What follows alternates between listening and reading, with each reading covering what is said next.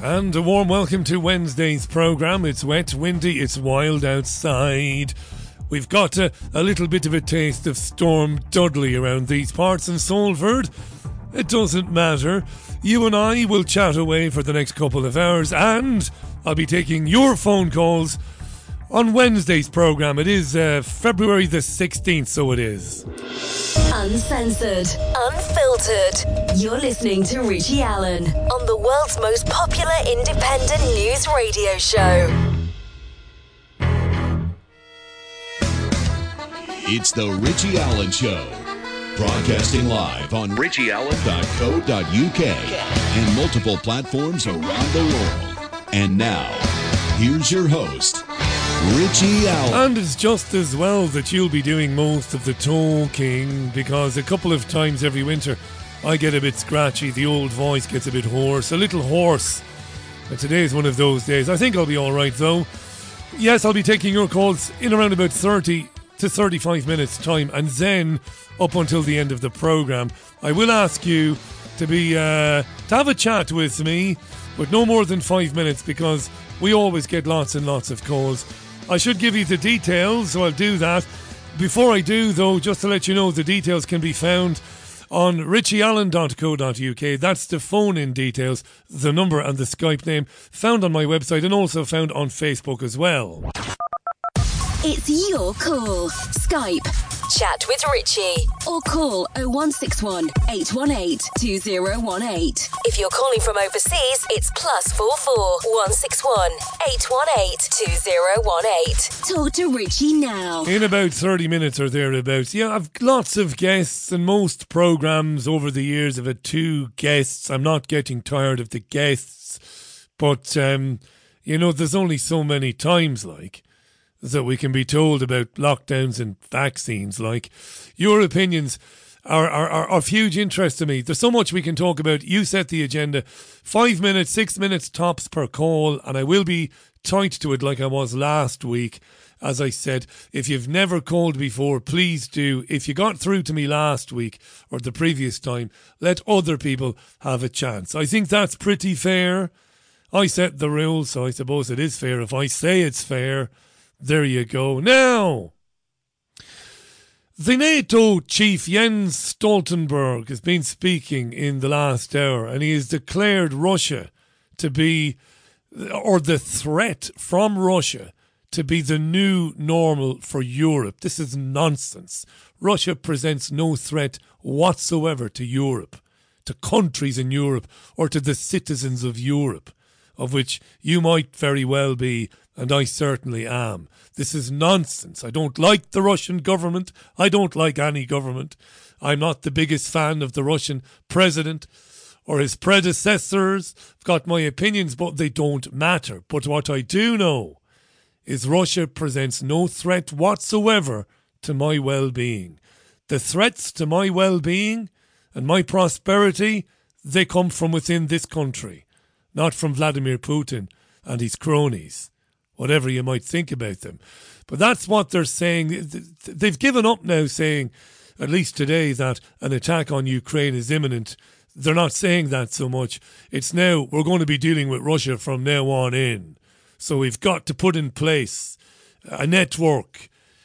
Countries have got to come together to deal with the threat from Russia, the cyber threats that Russia presents, and all of this new normal nonsense. You like the language, do you?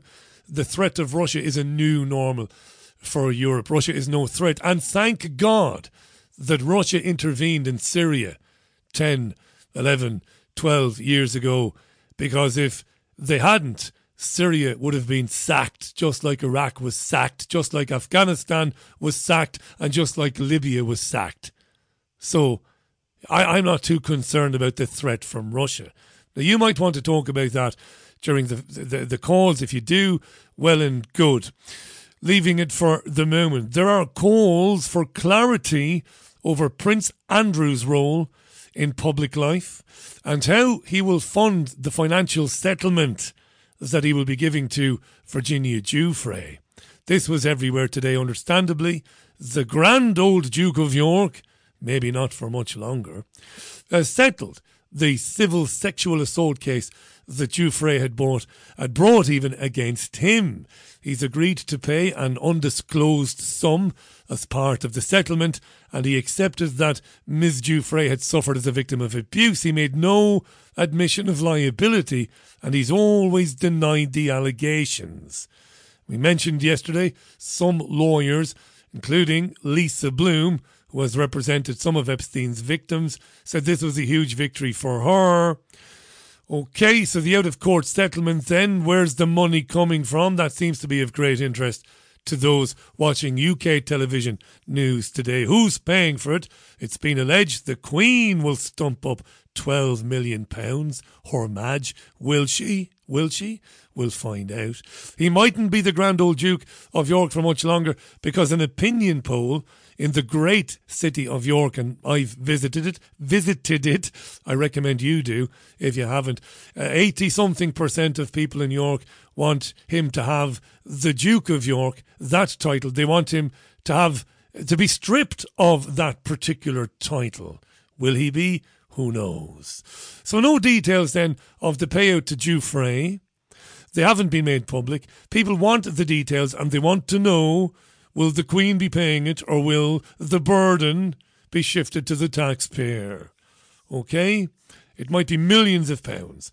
Where does he get his money, the Duke? Well, he gets a Royal Navy pension and a stipend or a stipend from the Queen's Duchy of Lancaster income. The Queen is the biggest private landlord on planet Earth. Is that right? Do you know if that's right? I should put a caveat on that and say, I've read that over the years. Is it true? Is she the biggest private landlord on planet Earth? We might talk about that later on. Well, you can imagine the feeding frenzy today. Oh yeah. Where do we start? Let's start with broadsheet journalist Yasmin Alibe Brown. She was on the Jeremy Vine show today. Not presented by Jeremy Vine, by the way, because Jeremy Vine, would you believe it, went over the handlebars of a penny farthing bicycle. What kind of fuckery are you? Now, I don't like Jeremy Vine. I don't like any of them in the mainstream media. And I'm not so childish as to be laughing at someone else's misfortune. I'm not, but come on. Falling over the handlebars of a penny farthing bicycle. You know the bikes, one wheel is about 26 foot tall and the other one is about 26 inches, and there's a saddle somewhere up on the big wheel. Jeremy Vine fell off one of those things and he's not well. I don't know who presented his programme today, but Yasmin Alibe Brown was on it, and you won't believe it, she only blames his mother, the Queen, for the way that he was brought up. She's raised a monstrous boy man. Monstrous boy man. She should have absolutely dealt with him a long time ago. She should have leathered the arse off him. She should have given him the wooden spoon. She should have taken the stick to him. And many Irish people remember that. Being threatened with the stick. I'll take the stick to you. What does that mean, literally? You'll hand me the stick? You'll present me with the stick? No, it meant they'd leather the arse off you with the stick. When everybody thought it was really cute, he was Randy Andy and Air Miles Andy and bullying the staff. You read about the teddy bears and how he bullies people over how his teddy bears are sorted. And his mother still hangs on to this bond with him. I mean, he has magic, obviously, because his ex-wife is the same. Give over. Mothers never fall out of love with their sons, no matter what they do. What was that bit about his teddies? You read about the teddy bears and how he bullies people over how his teddy bears are sorted. That's right, that's right. The big girl's blouse has got 72 teddy bears. 72. I'm not making this up, you can check it yourself. The teddy bears must be carefully arranged by a member of staff on his bed before he sets off for the land of Nod. Freak! Right, honestly. 72 teddy bears. He has abused staff members in the past. They've gone public because the teddies are not in the exact position demanded by the Duke of York. Freak! You've got to say, dear listeners, that Virginia Giuffre missed a real trick there, eh? A real trick. Apparently, Andy got the teddies when he was on naval duty all around the world. So the teddies are important. The specific teddies. Each one has a name, apparently. Now, Giuffre, if I was in her position, I wouldn't have asked for any money at all. No, I'd have demanded the teddies. I want the fucking teddies or we're going to court and we'll spoil your mummy's jubilee. How'd you like them apples, Andy? I reckon she'd have gotten the teddies. And if she had gotten the teddies, well, she could have tortured him for the rest of his life just by picking up her smartphone.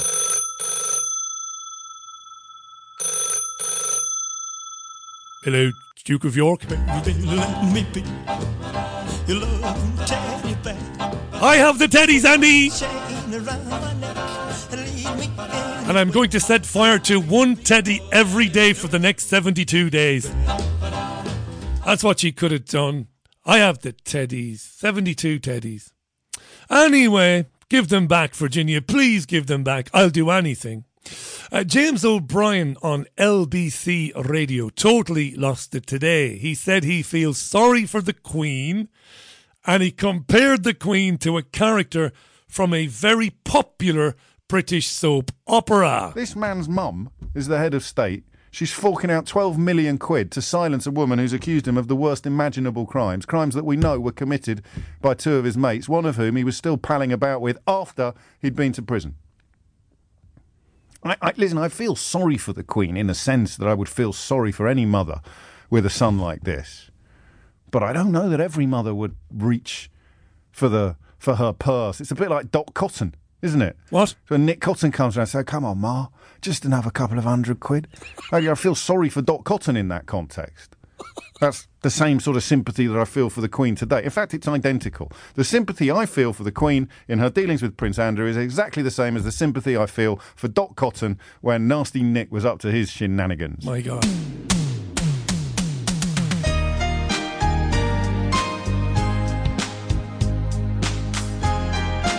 When Nasty Nick was up to his shenanigans, I feel exactly the same sympathy for the Queen today as I would have done watching EastEnders when Dot Cotton was being terrorised by her son, Nasty Nick. Hey, by the way, did you hear James O'Brien's Nick Cotton impression?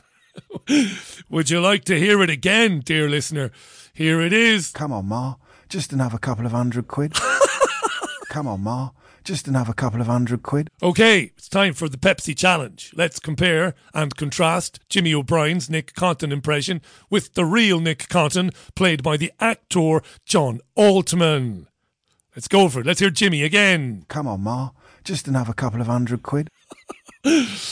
Let's hear the real Nick Cotton. Hello, Ma. Yes? Say something then.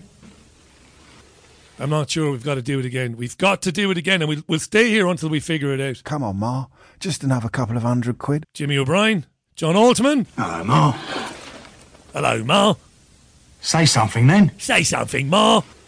All right, we'll leave that one well alone, James O'Brien. I tell you what, I said it before, I'll say it again.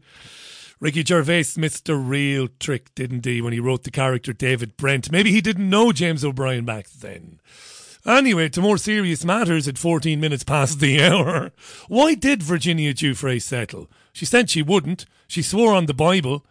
She swore on a stack of Bibles. She wanted to get the guy in court and embarrass him and set an example, you know, for other pedophiles. And not that he's a pedophile now, but for other sex abusers. She wanted to get him in court. Why not?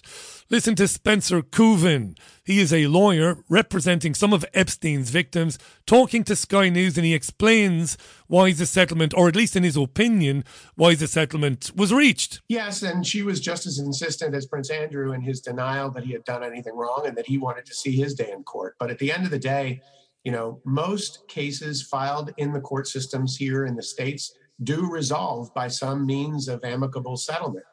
So it's not surprising that this type of a case would resolve at the end of the day. Certainly there were pressures on both sides, on the side of Prince Andrew having to sit for a deposition, on the side of Ms. Giuffre and having to, you know, submit to questions by Prince Andrew's lawyers and go through a very difficult and rigorous litigation process. So, again, if the amount is right and it will help not only Miss Giuffre, but other victims, I could definitely see where her mind could be changed. To be perfectly honest, though, at the end of the day, any citizen of the UK, I would hope, would be questioning very seriously the Crown as to where this money came from to fund this settlement. That should be the most interesting question is, were public funds used to fund this particular settlement where there were accusations of sexual assault? Yeah, don't hold your breath waiting for the broadcast media in the UK here to break their necks, attempting to determine whether or not the taxpayer is stumping up some of the 12 million, the alleged 12 million. We'll move on from Andrew now. Just before we do move on, I'll be taking your calls in about 15 minutes' time. The details are on my website, richieallen.co.uk. They're also on Facebook if you want to check them out. But if you don't, you've got a pen and paper handy. Here they are. It's your call. Skype. Chat with Richie. Or call 0161 818 2018. If you're calling from overseas, it's +44 161 818 2018. Talk to Richie now. Come on, Ma. Just another couple of £100. Fantastic. James O'Brien. Come on, Ma. Come on, Ma. Just another couple of £100. Wow. So, lately the Canadian government has decided that it's time for a propaganda war on the truckers of the Freedom Convoy. Now, they've done everything else to the truckers. They've harassed them, they've attempted to terrorise them, they've threatened them. They've gone to some of their employers, they've threatened their supporters, they've tried to starve them out of Ottawa. But lately they've decided, let's go with the old propaganda. Let's call them names. Let's do a bit of name calling. And I've been fascinated by this week. Justin Trudeau, the Prime Minister of Canada, is actually, at different times, he has called the protesters, he has said they are far right, they are white supremacist, they are racist, they are anti-Semitic, and they are Islamophobic. Right? So they've rolled out government ministers, and spokespersons have come out to say that the truckers are devotees of the old QAnon conspiracy, which is a load of bollocks, by the way, which I told you 3-4 years ago was a load of bollocks, but some of you didn't want to listen. Nonsense. But anyway, they're trying to connect the truckers to QAnon and all of that crap. It isn't true, but it doesn't matter. They're also saying that the truckers and their supporters are basically the same types of people that stormed the Capitol in DC last year and threatened the fabric of American democracy. That's bollocks as well, horse shit. But it's kind of amusing, isn't it? And today, it made me laugh today, the Public Safety Minister, that's Canada's Public Safety Minister, Marco Mendicino, he told reporters that the truckers are trying to bring about regime change in Canada. Sounding a little bit desperate, isn't it? A little bit desperate. Well, one of the spokespersons for the Freedom Convoy, a trucker spokesman, is a guy called Benjamin Ditcher. Here he is today speaking with GB News. Benjamin Ditcher. The sentiment is great. Nothing has changed on our end. The government seems to be, or Justin Trudeau and his government seem to do everything they possibly can to escalate the demonstration. I don't know why. This is not what leadership is. It's really quite pathetic at this point. He seems to have played his last card, which is the Emergency Measures Act. On our end, nothing's changed. We're going to continue having our barbecues and our parties and our dancing and people on the stage talking about freedom. And maybe we'll bring back the bouncy castles this weekend for families that are here. And we'll see how things go. But for us, nothing's really changed. They're the ones that are panicking, and it's completely ludicrous, to be entirely honest. Freedom Convoy spokesman Benjamin Ditcher there. That's right, that's his proper name. It's 5:20. How are you doing? You all right there? Lots of comments coming in. Shall I read a few comments? Should I? Before we do the next bit. I've got some bits lined up for you. So I have. William Henderson says, Comedy Gold, Richie, how is Dot? I don't know if I ever mentioned this, but leaving Spain back in 2010, briefly leaving Spain to go and spend some time in Nottingham, where I was going to spend, I met some great people in Nottingham, where I was possibly going to take over a bar. On the journey from Malaga Airport or on my way from, while waiting in Malaga Airport to board a plane for East Midlands Airport, I only bumped into June Brown. It wasn't the first time I bumped into June Brown. She had popped into the Talk Radio Europe studio. No, she hadn't. Oh, that was later on, yes. Later on, when she was in Spain, she popped into Talk Radio Europe studio. Yeah, the first time I bumped into her was in Malaga Airport. A very tiny lady, June Brown, who played Dot, I think for up until recently enough, wasn't it? Wasn't it up until recently enough? June Brown. I didn't speak to her, just said hello to her. That was it, really.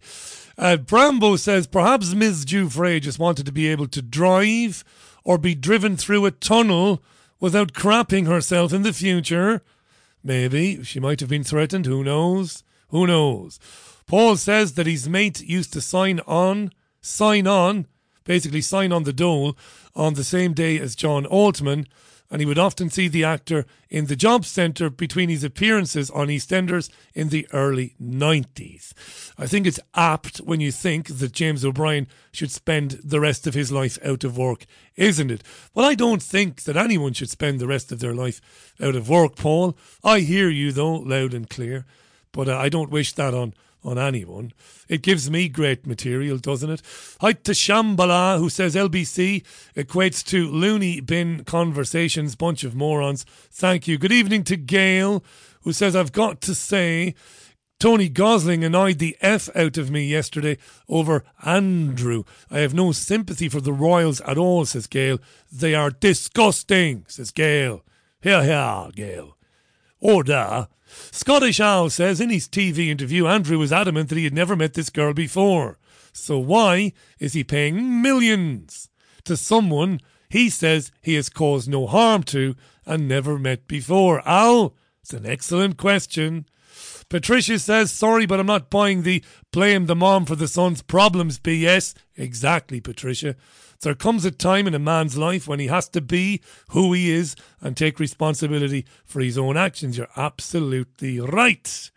Craig says the Teddy story made me laugh. Does Andrew have a furry fetish? He might well do. It's funny, isn't it? Oh, Pandora says Teddy's all named from around the world. Sounds like he's pedo trophies. Gavin says I'm laughing at Jeremy Vine going over the handlebars. Gavin says, I wish him every misfortune possible for promoting the COVID hoax. Would have laughed even more if a bus was involved. Gavin, that is low vibrational stuff. And I know deep down you don't mean that. Because if you wish harm, torture or death on these people, you become or we become as bad as they are. That is my opinion, by the way. Gavin has his opinion, and maybe more people sympathise with Gavin's opinion. James Dinsdale says, I would have paid good money to see Jeremy Vine catapulted over the handlebars of his penny farthing. Yeah. Here's a sobering issue. Wales has announced plans to jab 5 to 11-year-olds with COVID jabs. Scotland, that was yesterday, you will know this yesterday. Scotland kind of confirmed it today, England is expected to announce imminently that the jabs will be recommended for 5 to 11-year-olds. It's disgusting, it's unconscionable, it's unimaginable, it's heinous. The people responsible for it are terrorists, medical terrorists, in my opinion. Let's listen to BBC medical editor, or BBC's health editor, a guy called Hugh Pym. Do I have the clip? I do. Nothing official has come through, and it's slightly unusual, this. The normal sequence of events, going back to previous decisions for different age priorities, and then the 16 and 17-year-olds, then 12 to 15-year-olds, has been that the JCVI, the expert committee on vaccinations, who have a remit to offer advice to all the UK's nations, they come up with a recommendation, and then ministers immediately say whether they're going to follow up in the nations, and that has happened. What's happened this time, it seems that the JCVI passed on its advice to ministers at Westminster, and there was frustration in the Welsh government, so ministers said there, that there hadn't been a quick announcement of what the findings were. So the Welsh government said yesterday that given what they knew the advice was, which was to press on and announce that it was perfectly reasonable to vaccinate 5 to 11-year-olds against COVID, given that they would start introducing this.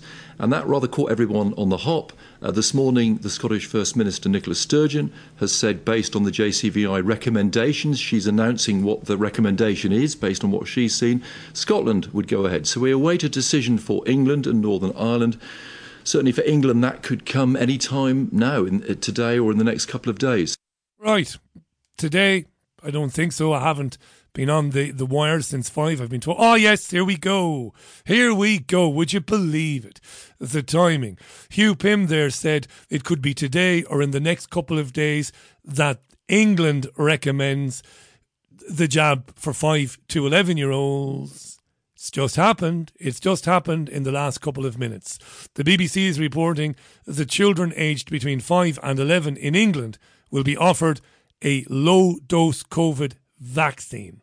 Official scientific advice concludes the move would help protect the very small number of children who become seriously ill with COVID. This is disgusting.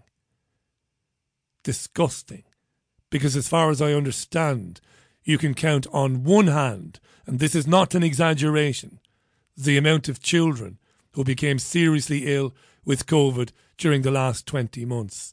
This is disgusting. It's disgusting.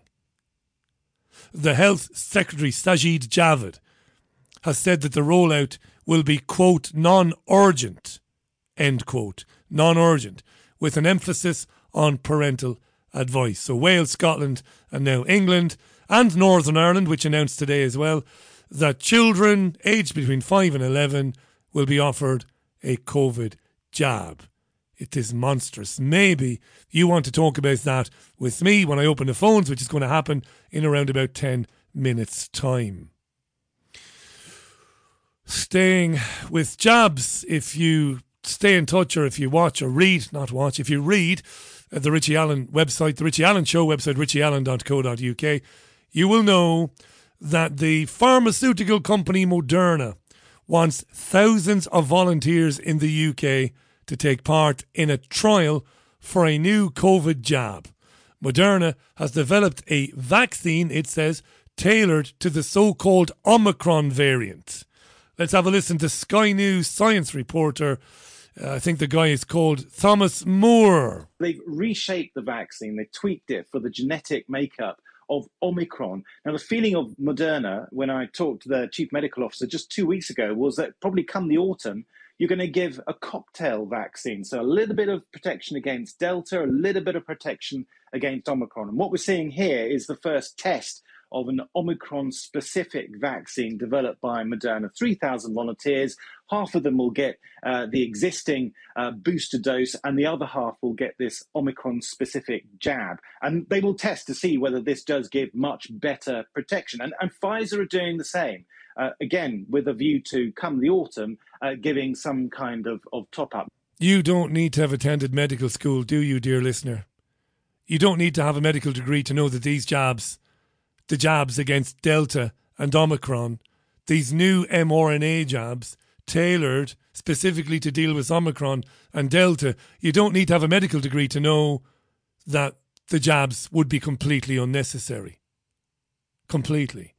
As I said on the website today, if you believe the government, and I don't, and I'm sure you don't, Delta has been around for over a year, and Omicron has ripped through the country, hasn't it? We've been told it's ripped through the country, Omicron, with little effect on deaths, little effect on hospitalisations. So most people will have antibodies or T-cell immunity, making these jabs unnecessary. And if you believe the scientists, and again, I don't, and I'm pretty sure you don't either, by autumn, COVID will have mutated again, and Omicron and Delta jabs, brand new Omicron Delta jabs, will be totally unnecessary. I think I said on the website today, they'll be redundant. Won't they? You don't need booster jabs. You don't need jabs, period. Whatever COVID is, whatever it was, it's long gone. And why would you want to sign up to a trial to play Russian roulette with your health for Moderna or anyone else? The mind boggles. You might want to talk about that. I'm opening the phones in 5 minutes. And again, if you've called in recently, don't. I want to hear from you. If you haven't called in for a long time, feel free to call in. And if you've never called in, please do call in. Here are the details.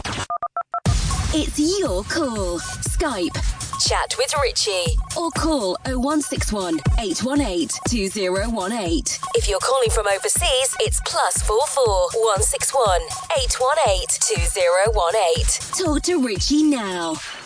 Do you remember that chap we talked about last year? The one who identifies as Korean? The guy who said he's Korean? White guy who identifies as being Korean, even though he's whiter than Mick Hucknall and Tilda Swinton's love child. Good Jesus Christ, can you imagine that? Can you imagine a baby produced by Mick Hucknall and Tilda Swinton? If they ever had a baby, it'd be put in a zoo, wouldn't it? Let's be honest about it. Anyway, but it would be a white baby. So this whiter than white guy says he is Korean. His name is Ollie London. For some reason, he was back on television today on GB News. And he's always worth a good laugh. Here's Ollie London talking about dealing with criticism. When people criticise his claim that he is Korean because he identifies as such. Obviously, a lot of people don't really understand it, and I do use my platform to try and educate people on what it's like to identify in a different way, you know, because I just think that we can identify in different ways, you know, if somebody can, you know, and I support this, if somebody transitions from man to woman, you know, they have to cut off their penis to do that. It's like, I just want to do the same. I want to make mine slightly smaller to be Korean. So I don't really get why people get so offended. I'm just, you know, I'm following my dreams. I'm trying to be as respectful as possible to Korea. You know, I'm in New York right now. I've just been to Koreatown. I've been to Korean fashion shows at New York Fashion Week, and they all love me. You know, they're all like, oh, we love the fact that you love our country and stuff. So I get that people are offended online, but Korean people don't get offended. Korean people don't get offended, do they not? Maybe they will when they hear this a few times. What is it? Somebody transitions from man to woman, you know, they have to cut off their penis to do that. It's like, I just want to do the same. I want to make mine slightly smaller to be Korean. So I want to make my penis slightly smaller so that I can be Korean. He did say that. What is it? Somebody transitions from man to woman, you know, they have to cut off their penis to do that. It's like, I just want to do the same. I want to make mine slightly smaller to be Korean. So oh God, we'll leave that one there for the last, well, not for the last time. Here is the details. Here are the details for how to call me. Remember, they're on Facebook and they're on the website richieallen.co.uk. It's your call. Skype, chat with Richie, or call 0161 818 2018. If you're calling from overseas, it's +44 161 818 2018. Talk to Richie now. Talk to me now, God damn it. How you doing? It's Wednesday's Richie Allen Show, the 16th of February 2022. I'm Richie Allen. This is Europe's most listened to independent news radio show. It's the world's. Back in 3 with your calls. Cannonball Run from the film The Cannonball Run, amazingly enough. I think Celia was trying to get through there. It might be Celia. It might not be. Is it Celia? It isn't Celia. Celia's gone. She's gone. Let's try the mobile phones then. Caller, welcome to the programme. Who am I speaking with? It's Daniel Mulhern. Nice to talk to you, Rich. I didn't think I'd get through. Daniel, lovely to speak to you, pal. Thanks for listening and for supporting the programme. Welcome. Oh, we've not stopped listening to you, mate, and we've got your family on to you at last. Fantastic. Right. What would you like to kick off with then, Daniel? Right. I've got it. How do we go? The 72 teddy bears. Right. Are they trophies? Jesus, you've got me there, eh? 72 teddy bears from around the world. One for each victim, maybe. 72 teddy bears, one for each victim. That's exactly where I'm coming from, Richie. I don't know, Daniel. No, I wouldn't put it past them. And when I mentioned it to my neighbour, he said, didn't Michael Jackson do that? But I can't say that. I only know about them 72 teddy bears. Well, Michael is Because dead. Michael is dead, so we don't need to worry about libeling him. We can say whatever we want about Michael. So yes, you can't talk ill of the dead. That's right. What else was I going to do? I can't believe I got through to you, Richie. I'm delighted you did. There was another. I've got a kind of a joke. Did you hear the one, everybody? Did you hear the one about Jimmy Savile smuggling a youngster into Buckingham Palace to meet Prince Philip? No. Unfortunately, it's not a joke. No, because it's there. He said it on the Russell Harty show. I've just listened to it again to make sure before I say it now. You know your joke that was quite sick the other week about the child lost his parents and then the priest undoing his zip? Yes. It's not your lucky day. Do you remember? That horrible joke, yeah. No, I've got one even sicker, really, Rich. It's even sicker. Well, hang on. It is a family show. I know it is. I've said the joke to my family. All right, go on then. I don't think I should say it, Rich. I'll email it to you. Email it to me, and I might say it, but I'll give you full credit for it. Right. Tell me this: will we find out if the 12 million quid is?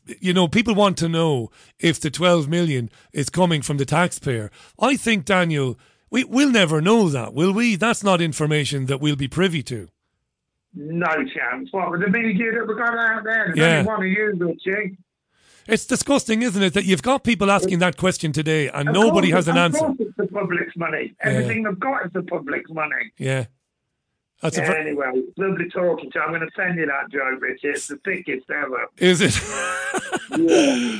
Listen, regards to the family and thanks for getting through. Lovely to speak with you, Daniel. I cannot believe I've got through. And they're all listening. I can't bear listening to myself talk either. No, you sound great, mate. I wouldn't say it if I didn't mean it. Imagine you'd actually gotten through to somebody who mattered. How excited you'd be. But thanks for doing it, buddy. Thanks for getting through to us in regards to the family. Don't bring yourself down. I'm not, but I know who I am. I'm sitting here in Salford chatting away with you. I'm no more special than you or anybody else. But thanks, Daniel, for saying what you said. And do send me the joke, right? And I'll see if I can read it. All the best, Daniel, and good luck to the family. Daniel there, kicking off the old phone in. That Russell Harty, I've not heard that audio.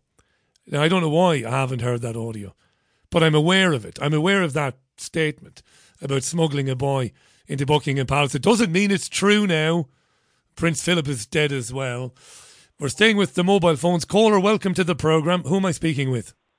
Richie, how you doing, brother? It's Rude Boy Marcus. How you doing, bro? I'm very well, Rude Boy Marcus, the DJ. How are you? Yeah, I'm very well. I did a gig. Oh, mate, I've got to tell you a lovely story, okay? And this is going to give some hope and some good light to, just to bring the world up. Dude, turn me down in the background before we carry on. I've got my headphones. Hold on, they're gone now. I'm now on the phone now. Brilliant. Go ahead, Marcus. Let's hear the story then. Okay, so I did my first gig in 2 years, just before Christmas for the Fire Brigade. I've got a lot of time for them, and I haven't done it for 3 years. Anyway, so I don't want to waffle on. I just want to keep it short and stuff like that. So I'm DJing. Okay, now this is going to be so heartwarming for everybody. So I'm DJing, okay, in this little, it was a sheep's shed, and they sort of converted it into a venue. And so I'm DJing there, and this little kid comes up to me, Richie. Okay, this is going to be heartwarming. So this is going to put a little bit of loveliness into everybody's Now, you soul. said that already, and you've only got 3.5 more minutes, so crack on, Marcus.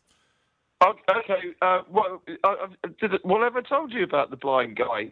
I don't think so, but I'm loving the story. You're playing for a bunch of firefighters. I'm going to keep it really short and sweet, okay? Go ahead. Okay, so I'm DJing. There's a little 5-year-old boy comes up, completely blind, but he can see colours. So he puts his head on the mixer, and I'm like, what's going on there? So anyway,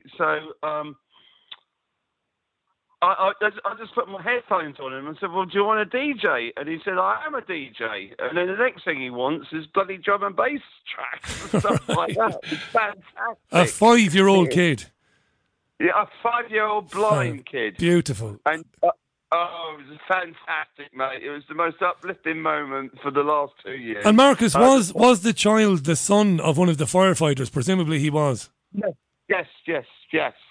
And, you know, I haven't got any time for the police, but I've got a lot of time for firefighters because they run into danger. Yeah, they do. Know? They do. I knew some firefighters in my hometown of Waterford, volunteer lads, and great lads. And yes, they do put themselves in, you know, very serious situations, don't they? That maybe others wouldn't. So I'm with you on the firefighters. Yeah, no. You know, I'll pay my council tax money for them, but I discount the police because they're murderers and horrible bastards. Well, they're not all though, Marcus. Come on, there's some good blood. I've met some great police people over the years. I'm not just being the devil's advocate there. I've met some nice people, and they go out at night and they genuinely want to do right by people. They genuinely want to protect people. They're not all a shower of bastards. Right, just the other thing before I get off the line, because I know you've got loads of calls coming in. June Brown, I met her as well. Did you meet June? I spent a night with her getting pissed, and she is a legend. What a character. I didn't get to speak to her apart from saying hello at the counter of a bar in Malaga Airport. I just looked and said, how are you? And she smiled at me and said, how are you back? And she sat down with the person she was with. She's a 40 cigarette a day girl, and she's an absolute legend. So I just wanted to let you know, but that's what triggered the call. Lovely. And before I do move on, how cool is it to be gigging again? And are you optimistic now, looking ahead for the rest of the year? Well, yeah, Ibiza could be back online. The clubs are sort of coming back and stuff like that. So we'll see how it goes. Fingers crossed, mate. Fingers crossed. Listen, I hope you're well. Fantastic. I gave you some money for Christmas and stuff like that. So, you know, if I'm skint in the moment, but mate. Thanks for the support. People don't have to send support to the show regularly. Every now and then is great, and I'm really grateful for it. I mean that, by the way, I really am. That story about the child is great, Marcus. Fantastic, that. Oh, it's fantastic, mate. I will send you some photos. Do. It's a beautiful. I was just absolutely gobsmacked when and the dad and the mum and dad and everybody just came into the farmhouse where we were doing the gig. Marvellous. They came in and they just all watched and they just clapped. And he's completely blind, but he can see colours, and so he can see the. You know what I mean, Richie, on the mixer. Yeah. He can see the colours. And he's taught himself how to mix tracks, and he took over and did a bit of mixing, and it's a lovely story. I gave him a 20-minute set. Fantastic, Marcus. Marcus, I'm going to move on, buddy. Lovely to hear from you, and thanks for the call. That was Marcus, rude boy Marcus. This is the Richie Allen Show, live from BBG Towers in Salford. It's exactly, 14 minutes to the top of the hour, taking your calls till about 7 o'clock or just before 7 o'clock. You can Skype me, it's Chat with Richie, all one word. Back to the phones. Caller, welcome to the programme. Who am I speaking with? Joanne. Hello, Joanne. Joanne, I'm going to give you a second just to turn me down because you might be talking to me on the same device that you're using in the background there. Get rid of me. Get me off the speaker. Yeah, you've gone. Fantastic. Where are you? It looks like you might be in the northwest. Yeah, I'm from Liverpool, but I'm in Ormskirk. I live in Ormskirk now, West Lancs. And how wild is it where you are? It's starting to get a bit blustery here. It's getting a bit crazy. I love it. I love the wild weather. Fantastic. Lets you know you're alive, Joanne. Lets you know you're alive. Definitely. Lovely to chat. Have we chatted before by any chance? No, I've tried once or twice. I'm rubbish on the laptop, so I can never seem to manage to comment and listen at the same time. Well, you're welcome. It's lovely to have you on. Yeah, thank you, Richie. Lovely to hear you. I just want to say, two things, and I'll try and be quick. At the beginning of the lockdown, the first one, I'd never been on YouTube and all that. Wasn't interested at all. And obviously, I broke my foot 4 days in, so I had to try and order food online. Anyway, I found out that the December or the October, I'm not sure, before the first lockdown, I can't say his name without saying it backwards and swearing, but the so-called health secretary admitted in Parliament that the NHS, the government, and Johnson & Johnson had all caused myself and millions of women worldwide avoidable harm. They made a device that they didn't have to test. They sold it to all us women as a gold standard NHS operation. Flags flying, gold standard. And the piece of material they use for the device, it says on all the paperwork that Johnson & Johnson have, it says never to be put inside a human body.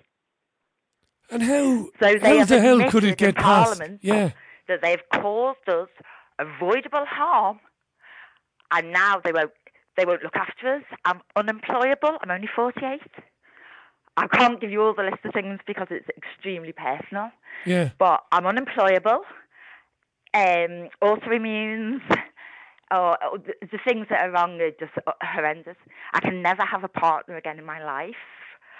And I have been single for 11 years, so I was hoping when my youngest, she's 16 now, once she was sort of wanting her friends and stuff, that I would maybe meet someone again. And that can never happen because of Johnson & Johnson, the government, and the NHS, which in my mind is the Nazi harm service. Joanne, is any... Because they knew what they were doing, and they've poisoned us, they've butchered us, they have done everything to us, admitted it, and left us to die and rot.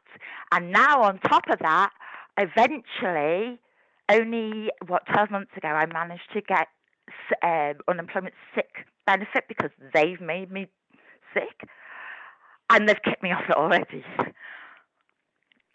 I can't get a job because I drop everything and I fall over and I smash everything. And so everything I ever used to do work-wise before I had children, I'm not employable for now. And have you or any other woman attempted to take action against the government? I think millions of them have, to be honest. But what happens is you've got to do it. I think I'm not really high up on this because I can't really look into it because I just get too angry. You know, I know the end game and that'll do. But yes, but you've got to do it within 3 years. Now I'm 11 years on, and I'm deteriorating quite a lot. Oh, I'm sorry, Joanne. I've got multiple infections. I mean, basically, I'm just rotten from the inside outwards. And to top it up, Richie, I got sent down. Apart from one physical thing that they cannot deny, I got sent down the mental health route for about 8 years instead of the physical route. I changed doctors in November. I had 4 appointments with the doctor face-to-face in February when cancer patients and everything couldn't see anyone. Yeah. And she admitted that it looked like I've got MS. Done all the tests she could do there and then. She was on the computer. Sorry, I'm out of breath. I can't believe I got through. No, take your time. Sorry. Relax now. You're in a good place. She was on the computer, as far as I was concerned, putting me through for like an MRI and another scan, which I wouldn't have gone for anyway, because I'm not doing that anymore. That was on the Wednesday. On the Saturday morning, I received 2 letters, one to myself, one to my 16-year-old daughter, and saying, we no longer want you at our premises, at our doctors. We do not have to give you a reason why. Just as if you want to seek another doctor, you do not have to give us a reason why. So the surgery basically said, we're dropping you, Joanne, and you'll have to go and find another one. This was because they had a really, really tall... And, I have issues with food, so I'm not being this here, but she's a beast, this girl. And apparently 80% of people with caught with COVID were obese. I don't know, but that was what was in my head. Right, at the time, yeah. And she was like attacking you on the front door. I've never wore a mask, not once. Never would. Never. I won't have my temperature taken, being shot in the head. I said to her, you can take it any other way. You are not raising that to my forehead. Right. So she took my temperature on my wrist and in my ear, and then she wrote on the doctor's computer that I refused to have my temperature taken.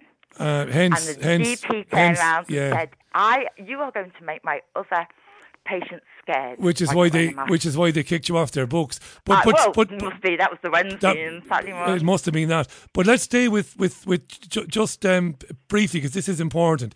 With your own medical problems, you had the procedure. You said 11 years ago, was it? Yeah.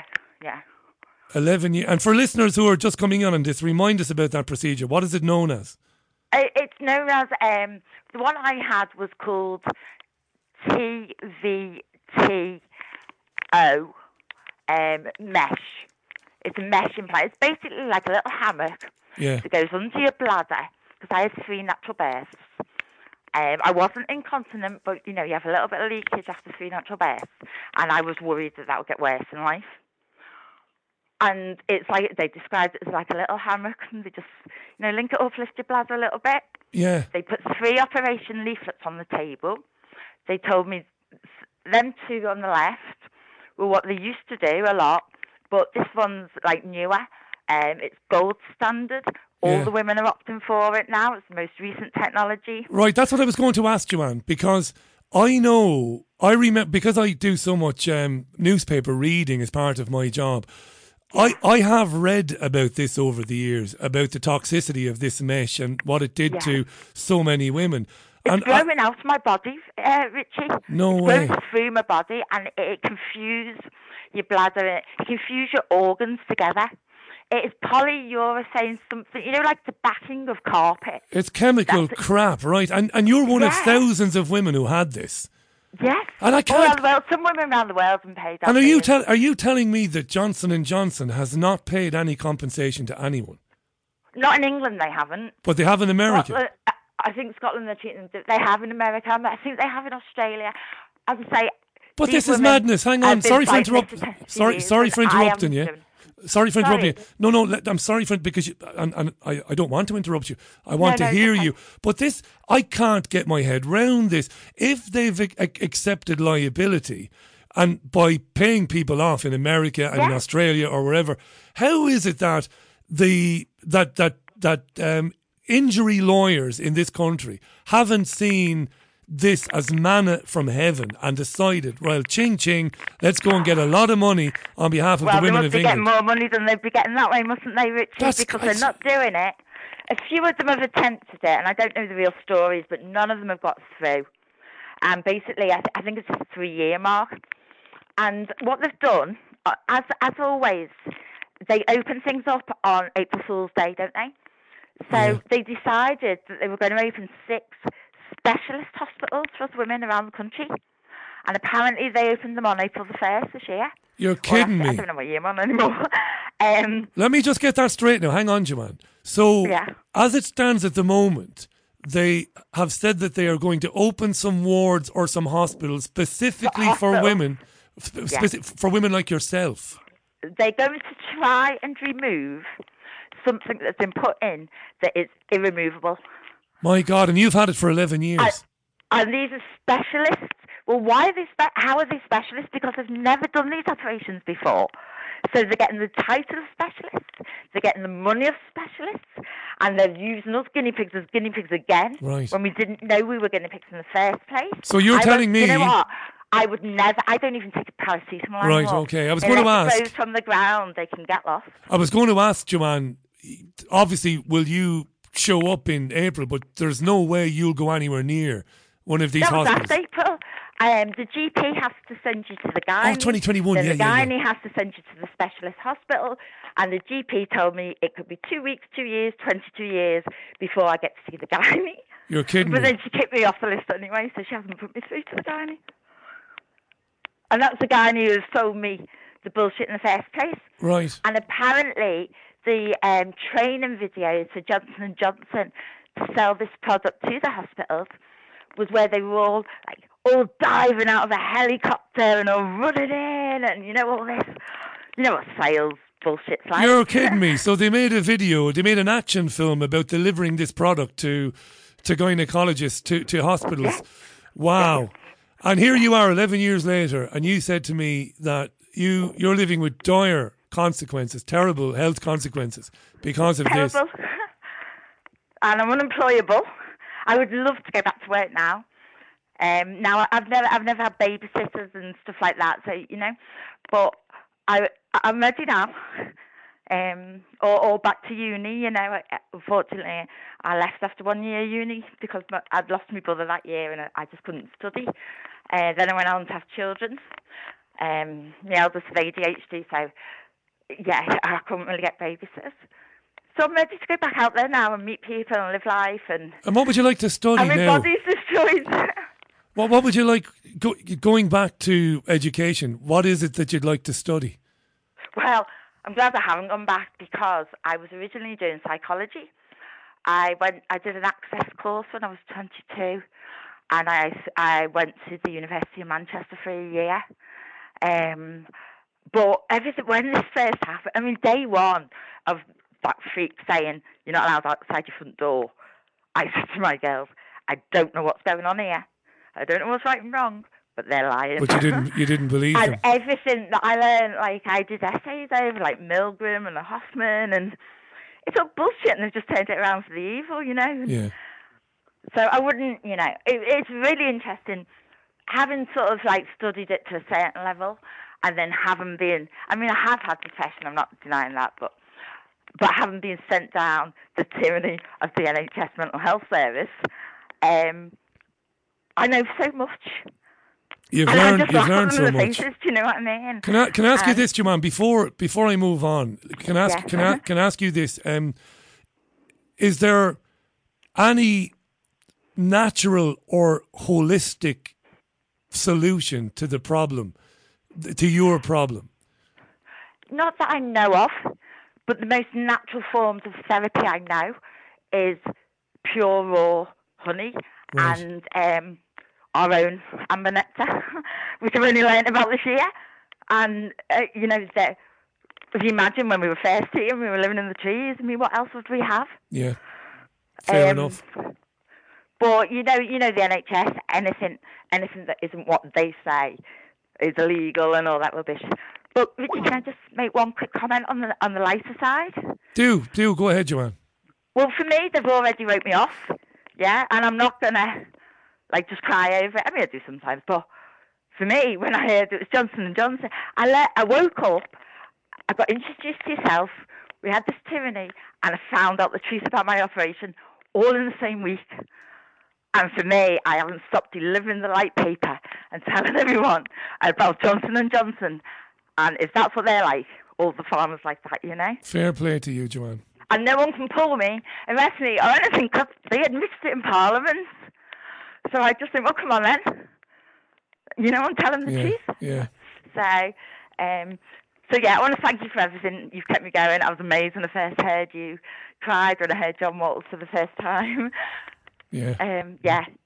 Good one. No, thanks for saying. I'll pass that on to John. He's a lovely fella, John. He's due back on the programme. Oh, I love him. I love his voice. He's just, top man. To listen to. John, can I just say good luck with the health problems? I don't know if my pals Mark or Peter are listening. I don't know. I've listened to Peter Ebden. Yeah, I don't know if they might have some advice. I'll ask. I'll ask if there's anything that they know of that might be of use. Drop me a message through the website, will you? And I'll get back to you that way. And thanks for coming on, and good luck. Right, thank you very much, Richie. You're welcome, Joanne. All the best with that. Yeah, I've been reading about that mesh, that pelvic mesh, I've read going back some years, and the knowledge that it's done seemingly irreparable damage to many women. That, as Joanne said, Johnson & Johnson has basically paid out in the United States and elsewhere and Australia, but for some reason in this country, they seem to have gotten away with it. Now, I don't know about you, but anytime I watch television, there's at least 2 ads an hour, different ad breaks, for Injury Lawyers for You, or one of those companies, I'm amazed that they haven't picked that up. But didn't Joanne say something? Because I was listening intently. I'm sure you were as well. Didn't she say that there was a 3-year window to make a claim, maybe? I think she might get back to me with that. If you're still listening, Joanne, was it a 3-year window you had to make a claim for compensation? Let me know. It's the Richie Allen Show, 3 minutes past 6. Very busy phone in. Thanks for your calls. Straight to the mobile phones again. Caller, welcome to the programme. Who am I speaking with? Oh, hi, Richie. My name's Pete. How you doing, Pete? Nice to hear from you, pal. Where are you? I'm calling from Berkshire. In Berkshire. Mate, you're very welcome. What would you like to say? I want to talk about going swimming with my kid. Go ahead. Yeah, so it might sound off-piece, but it's all connected, mate. So we haven't been swimming for a long time, and I wanted to go swimming. So, normally you go to the pool, you get your towel together, and you go out and pay to go in. Nowadays, what you have to do, you've got to book in advance. So what we had to do was book, and we had to wait because all the slots were taken up 3 days to go to the local swimming pool because all the slots were taken up. Okay. Right? Okay, fine, that's great. So I booked a slot later on for this week, managed to get hold of one, but being a working parent and all that sort of thing, a meeting came up and I've got to take the meeting, right? So I moved the slot to 3 o'clock. Now, the thing is, when you book online, you can't get your money back for what you've booked before. You can't cancel it and go, right, because it cost 12 quid for me and my boy to go swimming. I couldn't get my money back, right? So I had to live with the fact that they have said that you can't get your money back for booking online. So I had to book again at 3 o'clock in the afternoon, which is what I did. Okay. And that just got me a little bit annoyed. I thought, hang on a minute, this is not right. Where the hell's my money gone? As a consumer, I'm allowed to have my money back. So they've charged you. They've charged you £12 twice. Yes. Yeah. That's outrageous. I mean, surely they should just move the slot to 3 o'clock, not charge you again because you've already paid. Well, this is just it, mate. So when you dig a little bit deeper, you find out who's behind this. So I found out there's a company that runs all the back end for the local borough council, the payment system online. And not only they do it for the local borough council, they do it for the one next door and the next town along, the next town along, and the next town along. It's the same company, right? So I couldn't get all the local borough council, so I phoned up this company. I'm like, hey, man, I want my money back. Oh, it's not our problem. We're just a software company. Yeah, but it is your problem because you have the mechanism that the council has bought, right? So I can book online. Now, it's quite easy to have a button on there to say, sorry, I want a refund, just like you do with Amazon and eBay and all those other places. Absolutely. Right? So I'm like, okay, what's going on here? So when you dig a little bit deeper, what you find is, right, these councils, they don't want to have their leisure centres with queues outside of them like you used to do before everything happened with COVID, right? Yeah, they want people to come in when they feel like it, and they want to keep that 12 quid. Now, being the botherer that I am, I'm not going to lay down and go and take it. So I'm not going to take this line down. So I got onto the leisure centre manager and said, hey, man, can you change this around? It took about 45 minutes to an hour. Now, the question I've got in my mind is, because all the slots were taken up, I asked the leisure centre manager to release the slots that I'd already taken up to somebody else to have them, right? And then the other part of it is these companies that get these contracts, they're kind of handed out, right? And they're kind of faceless companies. And when I dug into it, this company is quite a large software organization with all of their employees dotted around the world. And when I asked to speak to the person that runs the company or the person that makes all these rules and stuff, I couldn't get through to them, right? And the thing that concerned me is that these borough councils are using things like COVID to swerve paying people their money back for little things like this 12 quid, for example. And what I worry about is I bothered to phone up, but a lot of people will go, you know what, I can't be bothered. It's just a tenner. It's just a tenner. That's right. It's just a fiver. So in that sense, it's a gaming operation, isn't it? Mate, seriously, when you go there, to be fair, the pool isn't that busy. But if you think about it, as the person who runs this operation, who's this software operation, got nothing to do with the borough council. The borough council haven't got the resources to make software backend like this. They'll tender it out. So when you go back to the tendering process, as we saw over the COVID period, tenders have been handed out willy-nilly. There's no transparency anymore. I was just going to ask, was it put out to tender, or was there was there basically a no bid award? Was it just given to a company because somebody knew somebody? Well, I need to dig a little bit deeper into it. I work in the game myself, so I'm actually looking into it. But what I'm getting at here, Richie, is that I'm an intelligent guy. I know how to use a computer. I know how to use a phone, right? There's a lot of people out there who don't have these resources available to them who just want to go swimming. That's what they want to do. Take the kids swimming, yeah? During half term, whatever it is. Oh, no, you can't go. Why not? We're all booked up. Yeah. Well, hang on a minute. Back in the day, before COVID, you just queue up outside till everybody left. You just listen. I did it myself at Waterford Crystal Social and Sports Centre in the 1980s in Waterford. I did that very thing, Pete. I got me towel and I got my swimming hat and me goggles, and I stood there sometimes for 2 hours or sat there until people vacated the pool after they had their hour, and in we went. This is so they're doing two things. On the one hand, they're discouraging people from doing a very healthy thing. And obviously a very spiritual thing. Father going swimming with his son. Fantastic. Totally, mate. Like, absolutely. Because we haven't been swimming for ages. And for me, it was a shock to the system to see this. Hang on a minute. You've got a queue online. You've got to book online. And the funny thing is, after we'd booked online, guess what we did when we got to the leisure centre? We queued again to get in. And check this out, right? So my boy's got really long hair, so we've got to use the hair dryers inside, right? And it takes 20 pence to work the hairdryer, like 5 minutes to dry your hair. Obviously, you don't need it, but he does, right? Thanks for that, Pete. Being cheeky there. But what I'm getting at is this. Normally, you go back and say, oh, I've got a pound coin. Can you give me... Because it takes about 3 or 4 goes because his hair is really, really long. Right, so you need five. Need 5 goes, maybe. Exactly. So I went, here's a pound. Can I have some change for the hairdryers? Oh, sorry, we're cashless. We don't have any. Yeah, we're cashless. Hang on a minute. You've got bloody hairdryers in here that take 20 pence. How could you be cashless? You can't even give me the money back. But what I'm going back to, the funny part, that's funny about it, but the cashless thing, it's starting with local borough councils, mate. It's starting with the swimming pool. It's starting with the leisure centre. They're dialing people out of society, right, who haven't got the means, who haven't got cards, who haven't got phones. Well said. Who don't want to have them. Well said, and Pete. It's starting with the local borough council. And what I do, and the reason why I'm calling you, mate, I've been ringing the crap out of you today. First time I've called, I'm really glad I got through.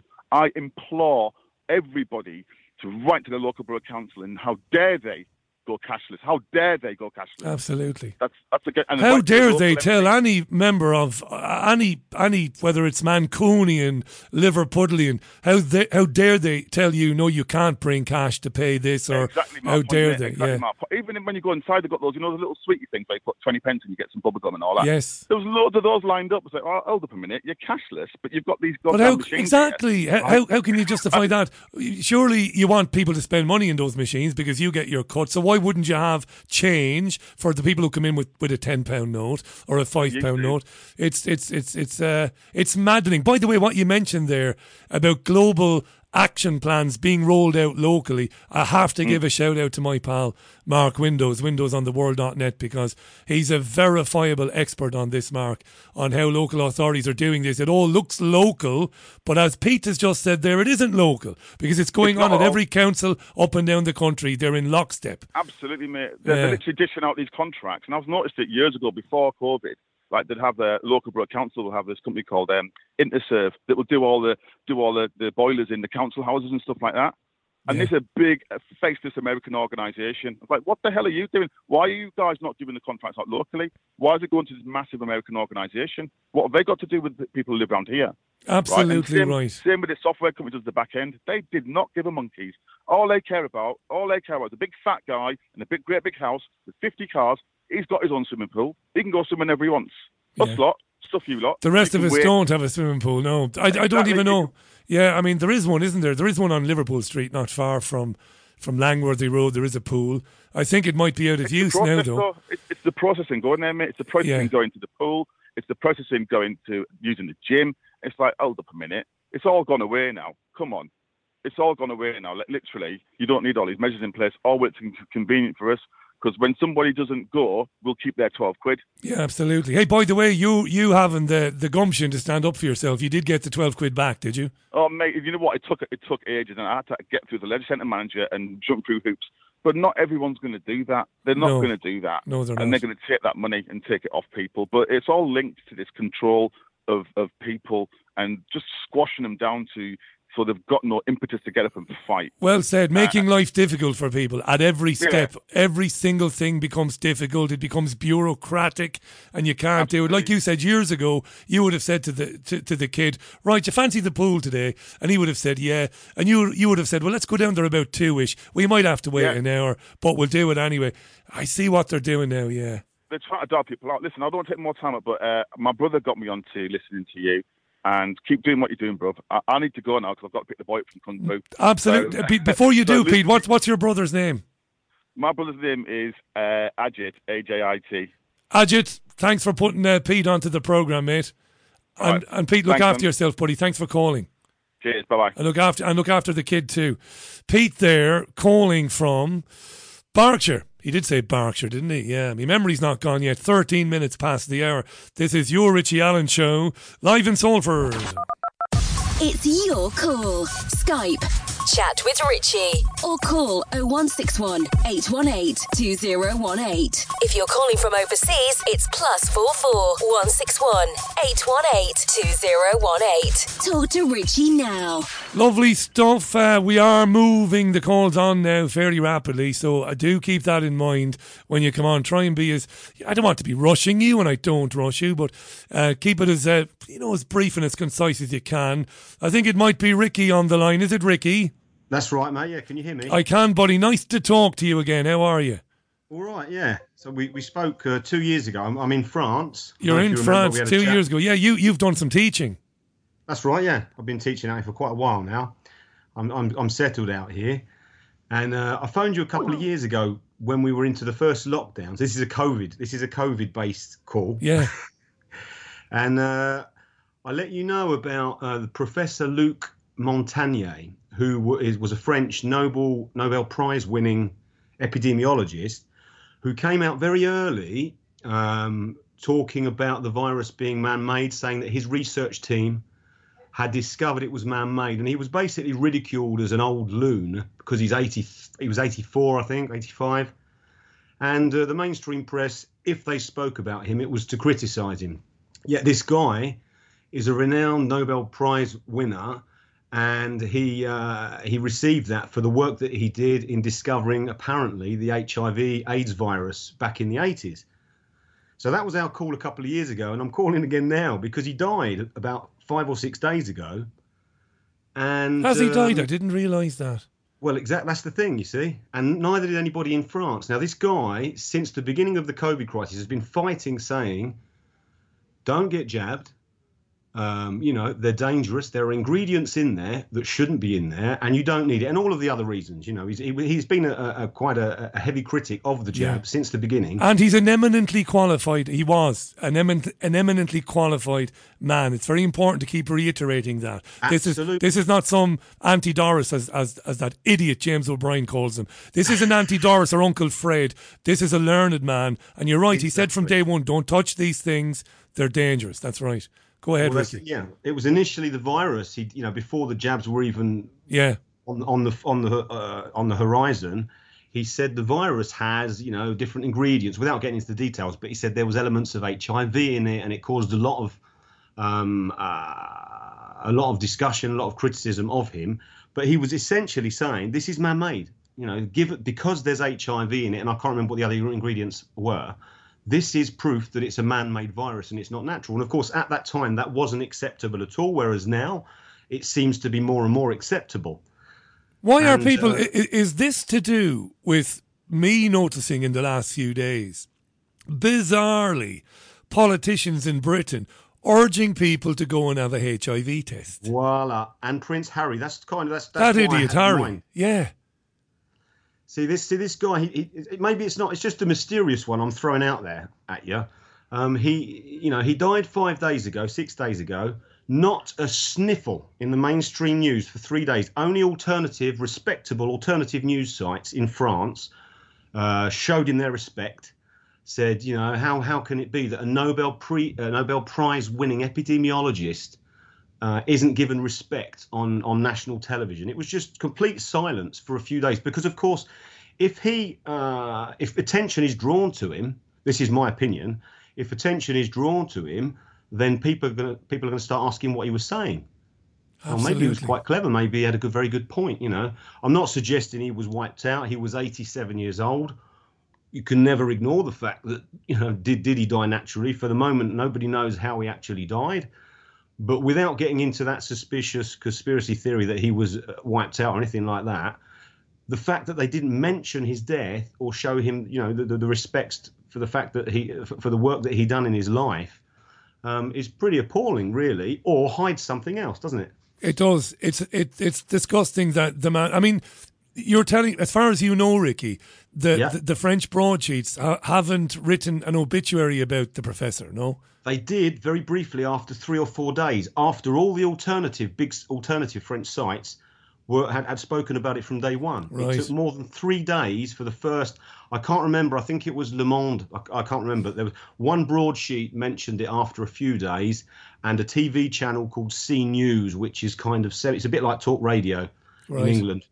It's they take a few risks, not too many. They're still polite, but they're not so polite as the likes of the BBC and the other mainstream channels. So there were only 2 channels, and that was after 3 days. So you think it would have crossed my desk, wouldn't you? With listeners knowing about Luke and what he had said and what he had done, but no, I put my hands up. You've broken the news to me now, and it's 5 days ago. Yeah. Professor Luc Montagnier, learned guy, said from day one it was man-made, talked about elements of HIV in the jabs when the jabs were rolled out. Yeah. And now Prince Harry and even politicians in this country are bizarre, and it is the most utterly bizarre thing. Go and be HIV. Why would you? What's all that about? I've had 3 sexual partners in my life. I'm not one bit ashamed of that. And only one for the last 20 years. Why the hell would I want a HIV test? Yeah, exactly. So is that covering something? We don't know. I'm sure we'll find out in the next few months. But ever so strange. Ever so strange, Ricky. And France, of course, it seems, well, it looks, to all intents and purposes, it's still fairly tough there in parts of the country in terms of restrictions and stuff. Your last caller talking about the swimming pool reminded me of our situation. We can't take our kids to the swimming pool because we don't have this bloody pass that you only get if you've had 3 jabs or 2 jabs and an infection. The rules are just getting crazier and crazier by the day. But basically, you're banned from pretty much from most social life if you don't have this sanitary pass. So, as your last caller was talking about swimming pool, I thought, yeah, that would be us as well. Well, we can't go actually. Jesus no restaurants, Christ. No swimming pools, nothing like that. So yeah, it's all very strict. They're talking about loosening things up little by little, but not as radically as the Nordic countries. That little fucker, didn't he say that he wanted to, I think, obviously he was speaking in French and I don't speak it to my shame. I know who we're talking about. But yeah, he said he wanted to, how did he put it exactly? He wanted to piss off the unjabbed, didn't he? J'ai envie de les emmerder. I want to piss them off, yeah. Yeah, and so there are people fighting back. There is a lot of resistance. There really is. I mean, and obviously with this freedom convoy as well. Paris being, I think, one of the only cities where the police beat the hell out of innocent, peace-loving freedom protesters, while in Canada I saw police hugging. So did I. Well said. I saw that on Twitter today. I'm not really on Twitter, but I do have a look. I saw that. That was a lovely thing. And didn't some of the police and some of the Canadians sing, is the national anthem Canada the Beautiful? Is there something like that? Oh, Canada or something. I heard the music on the clip. They sang the anthem. Earlier, yeah. That's good, that. Wouldn't it be lovely if lots of police officers started, if not removing the uniform, that's a bit drastic, but at least stand alongside people and say, listen, we swore an oath to protect these people. They're not breaking the law. They've got a genuine grievance. So no, we're not going to drag them out of their lorries. We're not going to steal their fuel. We're going to just stand here and observe. You should have seen the images in Paris. I mean, the videos are horrific. You must have seen some of them. Yeah, I've seen some of them, yeah. Bastards. One more little point. I know you've got other callers coming. Go ahead, Ricky. It's connected. So there's, in relation to the caller before the last caller who spoke about lawyers, it reminded me that a guy called Raphael Cohen, I can send you the details if it's worth it, who's a lawyer. He started in 2017 an anti-corruption association on a European level a certain number of lawyers, I believe doctors as well. He, in the last few days, has launched a massive accusation, and he provides all the proof in an hour and a half long speech to demonstrate that the Pasteur Institute in Paris worked alongside Fauci with the Wuhan Institute on gain of function. And the Pasteur Institute project was financed largely by the state.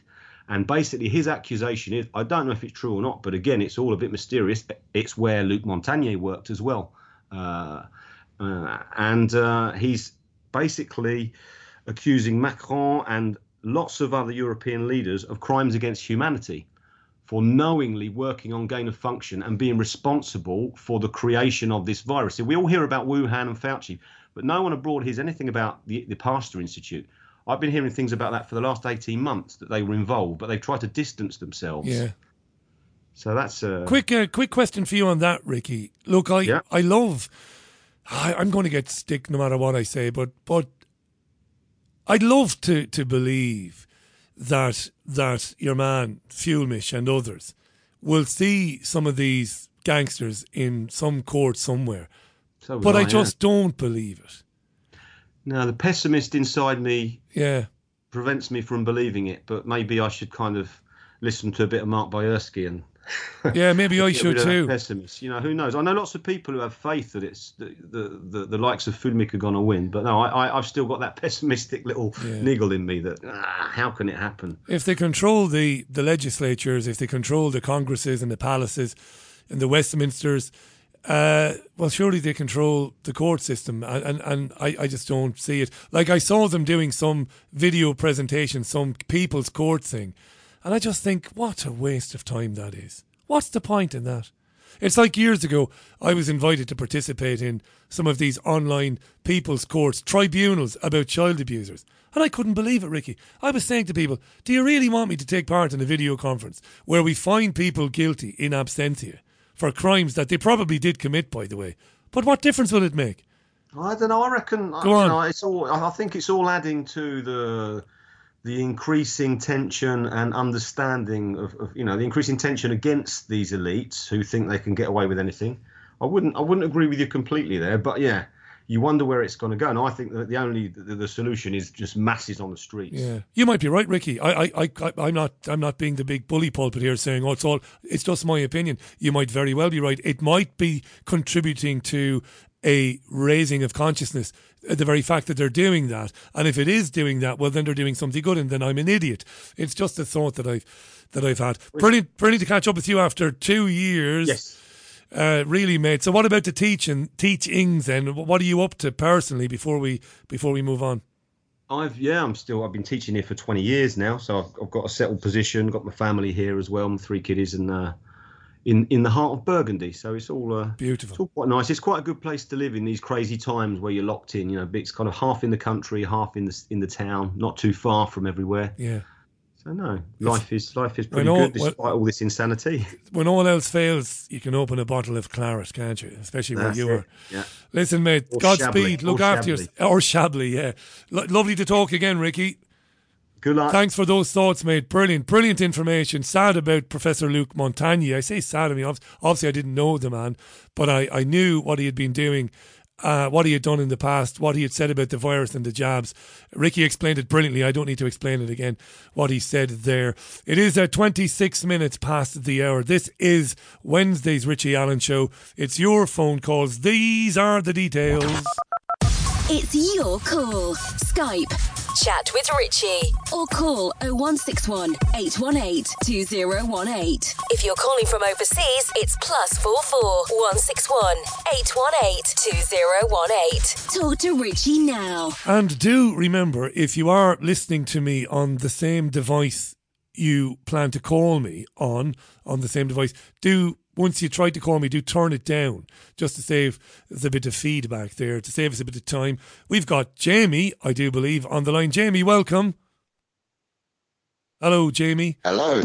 There you are. You might have had your old microphone muted there momentarily. How are you doing, Jamie? Where are you calling from?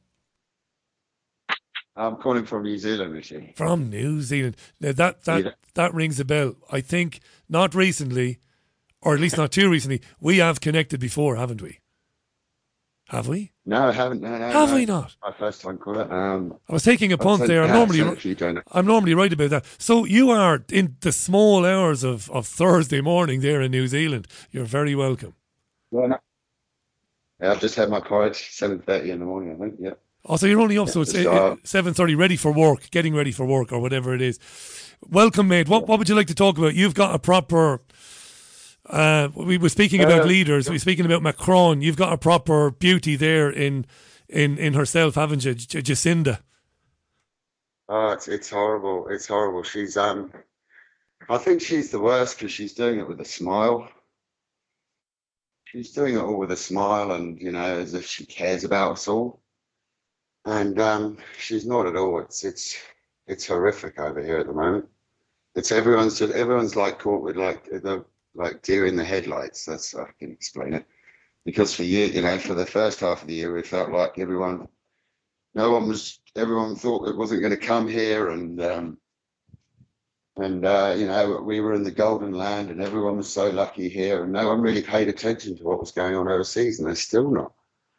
And they're just going down the same road as same mistakes as everyone else has made.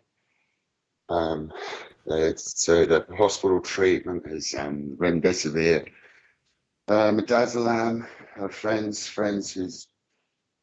who just had a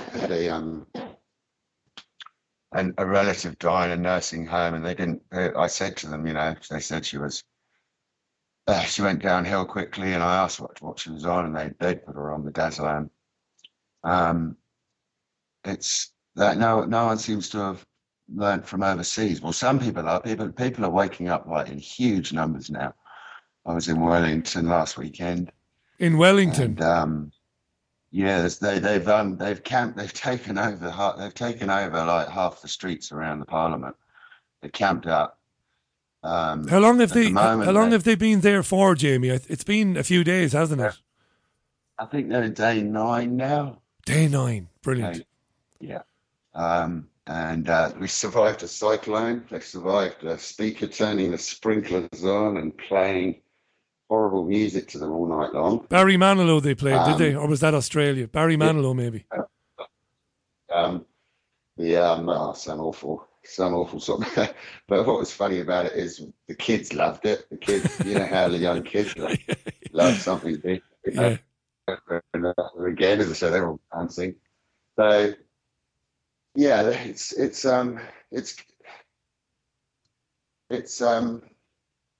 sorry, I wasn't expecting to get called.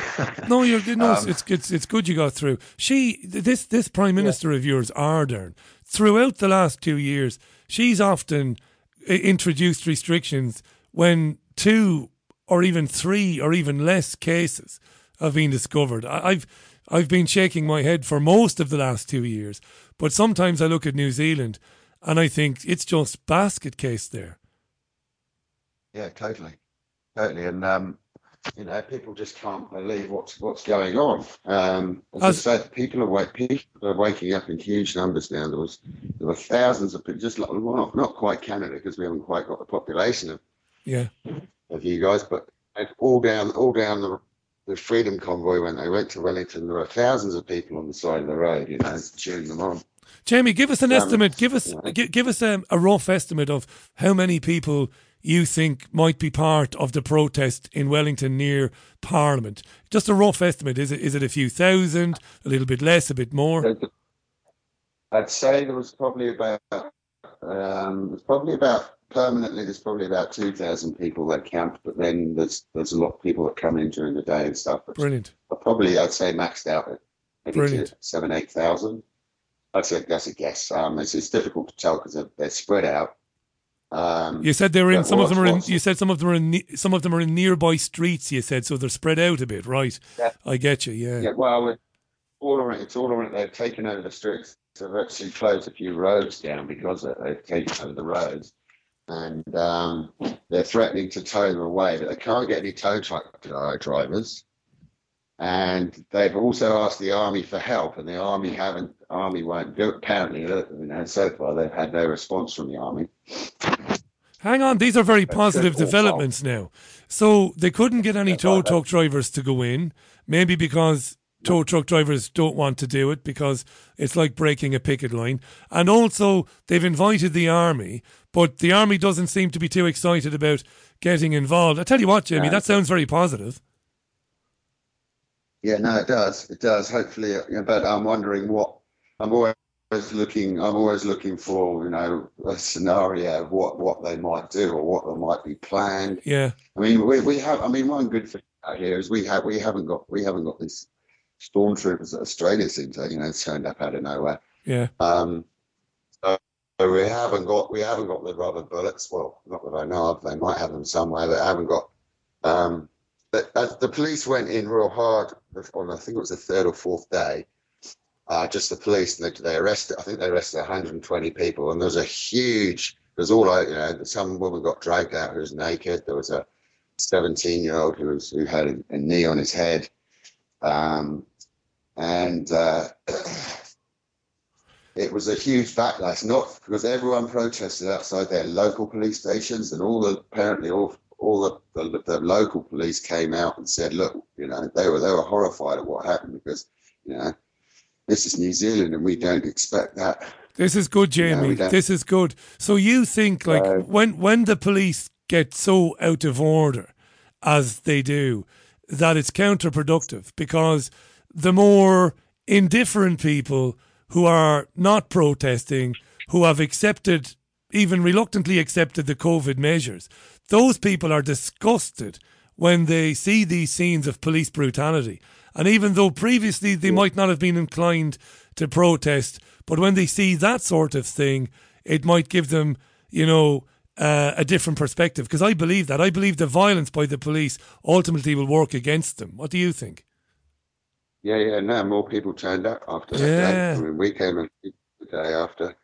And, as I say, we survived a cyclone. There was a cyclone went through and everybody stuck together. Everybody helped each other out. There's been clothes donations. There's been a warehouse. People have been doing online shopping and sending vans into the site. People have been doing shopping. So people have been doing shopping. They've been sending clothes in. And the beauty of this is apolitical, isn't it? There's no political affiliation here. These are people, they're all different, they've all got different political points of view. They're different races, different religions. None of that matters anymore. They're coming together to stand up to tyranny.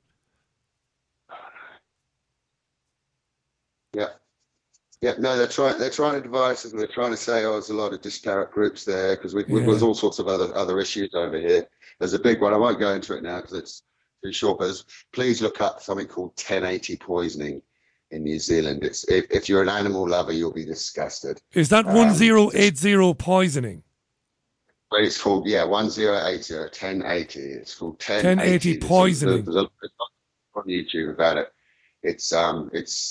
We've got problems with invasive species over here, but the way they're handling it is disgusting. Well, I'm fascinated by that, Jamie. That's one of the issues, which says people don't have a voice, so they come and they protest. Yeah. There's other issues, but everybody's behind the same. We're not a disparate group. Everyone. The main thing is freedom. Freedom, yeah. The freedom to choose what you put in your body. The freedom to go to work. The freedom for children not to wear bloody face masks. Jamie, I'm going to move on and take another call. I'm thrilled you got through there, mate, in New Zealand. I really am. It's lovely to speak with you. It's a subject I'd like to talk about, Richie. And thanks for everything. And thanks to all the listeners, because, you've got a great set of listeners. I love listening to these phone-ins because there's some fantastic people. Absolutely. Come out of the woodwork. I think we're a support group. That's what we are. This Richie Allen show, I think, is a bit of a support group. But I like it like that. Jamie, enjoy the rest of your Thursday, and do stay in touch, pal. I'd love to hear from you again. Yeah. When I got a job again, I'll send some more money. Forget it, Jamie. Worry about yourself and your family and look after yourself. Thanks for that, buddy. Jamie there in New Zealand. Lovely to hear from him there. I'm glad that line held up. I worry about sometimes when people are calling from far away. It's 23 minutes to the top of the hour. This is Wednesday's Richie Allen radio show. Thanks for choosing it. Thanks for being there. The programme is archived on richieallen.podomatic.com. You can listen to episodes on the website richieallen.co.uk. We're going back to the phones. Caller, welcome to the programme. Who am I speaking with? That's you, caller. Who am I speaking with? Have I got you, Richie? How are you? Who is it? I'm Norman in Wigan. Norman in Wigan.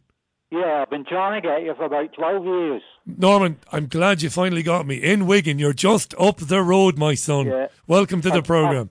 I've been listening to you since you started up when you started it with Ike. I remember, After People's Voice. That's right, back in 2014, one of the And first. I used to listen to you then, and yeah. What's his name now, the American? My bloody memory goes. It would have been Jim. It would have been Jim Mars. It would have been Michael Rivero. No, the other fella. It would have been Jordan. That's it, Jordan Maxwell. Yeah, it would have been Jordan. Yeah, lovely Jordan. And all them years ago, well, I've been watching Ike for years, and then I looked, I got excited, and I watched the People's Voice evolved, and then it just went as fast as it come, didn't it? We didn't last very long at all. No, I think all told it was about 10 months or just under that. Yeah, it was very difficult. But you know what, Richie? I know you try to get as many calls in as you can, and I could talk to you now till midnight tonight, but obviously I can't. But I lost a sister, supposedly to COVID, and it's in your neck of the woods. But I could talk about that for 2 hours at least, on what's gone on. She died on the 23rd of November 2020, and it's a long, long story. So, is there any chance that you could pencil me in for a good spot on a future show? Well, I'll tell you what I will do. It's going to be... Hang on a second there now. While I'm chatting with you, I'm just going to make a note of your phone number. So I'm going to do that. It's a 019 number. Yeah, I've got it. I'm not going to give out the rest of it, obviously. Let me just write it down. And what I'll do is I'll give you a shout before the weekend, probably Friday. We'll have a little natter off air, me and you. We'll have a chat about it. I've got it. Right, okay. 901. Yeah, I've got it, Norman. Lovely. Excellent. Good job. You actually... got me in contact. Is it Jackie Devoy? Jackie, yeah. You know the Good Death, which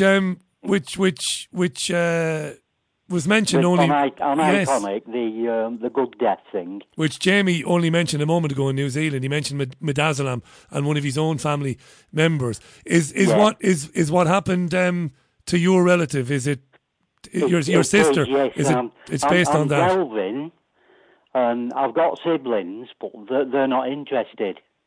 They think I'm nuts. But if I can speak to you again, Richie, and I'll give you the full story, because I'm sure you'll find it interesting. Norman, you have my word. I will of course get back in touch with you and we'll chat. And you're telling me that it correlates, what happened to your sister correlates with some of the stories that we saw on Jackie's documentary, A Good Death. Exactly. And you know what? The hospital's not that far from you. I'm sure I can see it. I'm sure I can see it from my window. No. Can I not? No, it's another one. But it's in your neck of the woods. It's in my neck of the woods. I'll give you the full details if you ring me. Oh, but I will, Norman. Yeah, pencil it in. Well, thanks for that, mate, and thanks for listening for so long. Every topic you've covered over all the years, I'm on board with it all. And for me, Richie, I'll be 72 in July. I've never been religious. I don't go to church. But I've always had a belief and a spirituality. And as a child, I'll explain it like this. We're born knowing right from wrong. and the bloody world poisons us. And there's all these poison lot born into the wealth. I mean, that Prince George now, he's already worth, I believe, nearly 4 billion. And Charlotte, she's not even 2 yet, and she's worth 3.8 billion. Where did you read that as a matter of interest? Was that in one of the papers, was it? No, I do watch news like you do, just to sift through the lies. Right. You know, but I get all my information now online.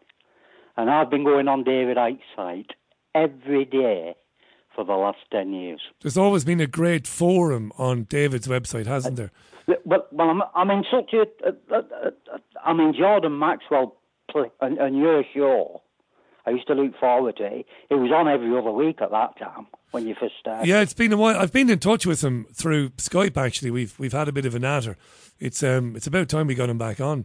Yeah, that opened my eyes to a lot. You know, and I've already mentioned spirituality. And my train of thought's going now, because there's that much buzzing round in my head. Because every topic you touch on, I relate to it. And it's about being awake. And once you've become woke, you can't undo it. Yes, but they've hijacked the term woke now, haven't they? They use it to describe something else. Well, I mean woke. No, I know. I'm not taking the mickey. It's funny because in David Icke's sense. Absolutely right. Can I ask you this before I move on? And we will, of course, speak later in the week. You have my word on that. We'll talk because I'm very interested. Did you go and see one of David's full day presentations, Norman? No, I've never been able to do that, Richie. I don't enjoy good health, and to do ventures like that would be a challenge for me. Fair enough. And of course, you can always watch these talks and these interviews online. In any case, and pick it up and leave it off wherever you want. I'm at such a stage now, me. I mean, I look at your site now, and I look at David's, and I look at Patrick Henningson, UK columns. I never miss them every Monday, Wednesday and Friday. You know, and I forgot more than I can remember. But I think I've got, it might sound a bit conceited this now, but I've got the capability now of looking at a headline, and there's so much to look at and cherry pick, which I really delve into. There's nothing conceited about that at all. It's experience is what it is.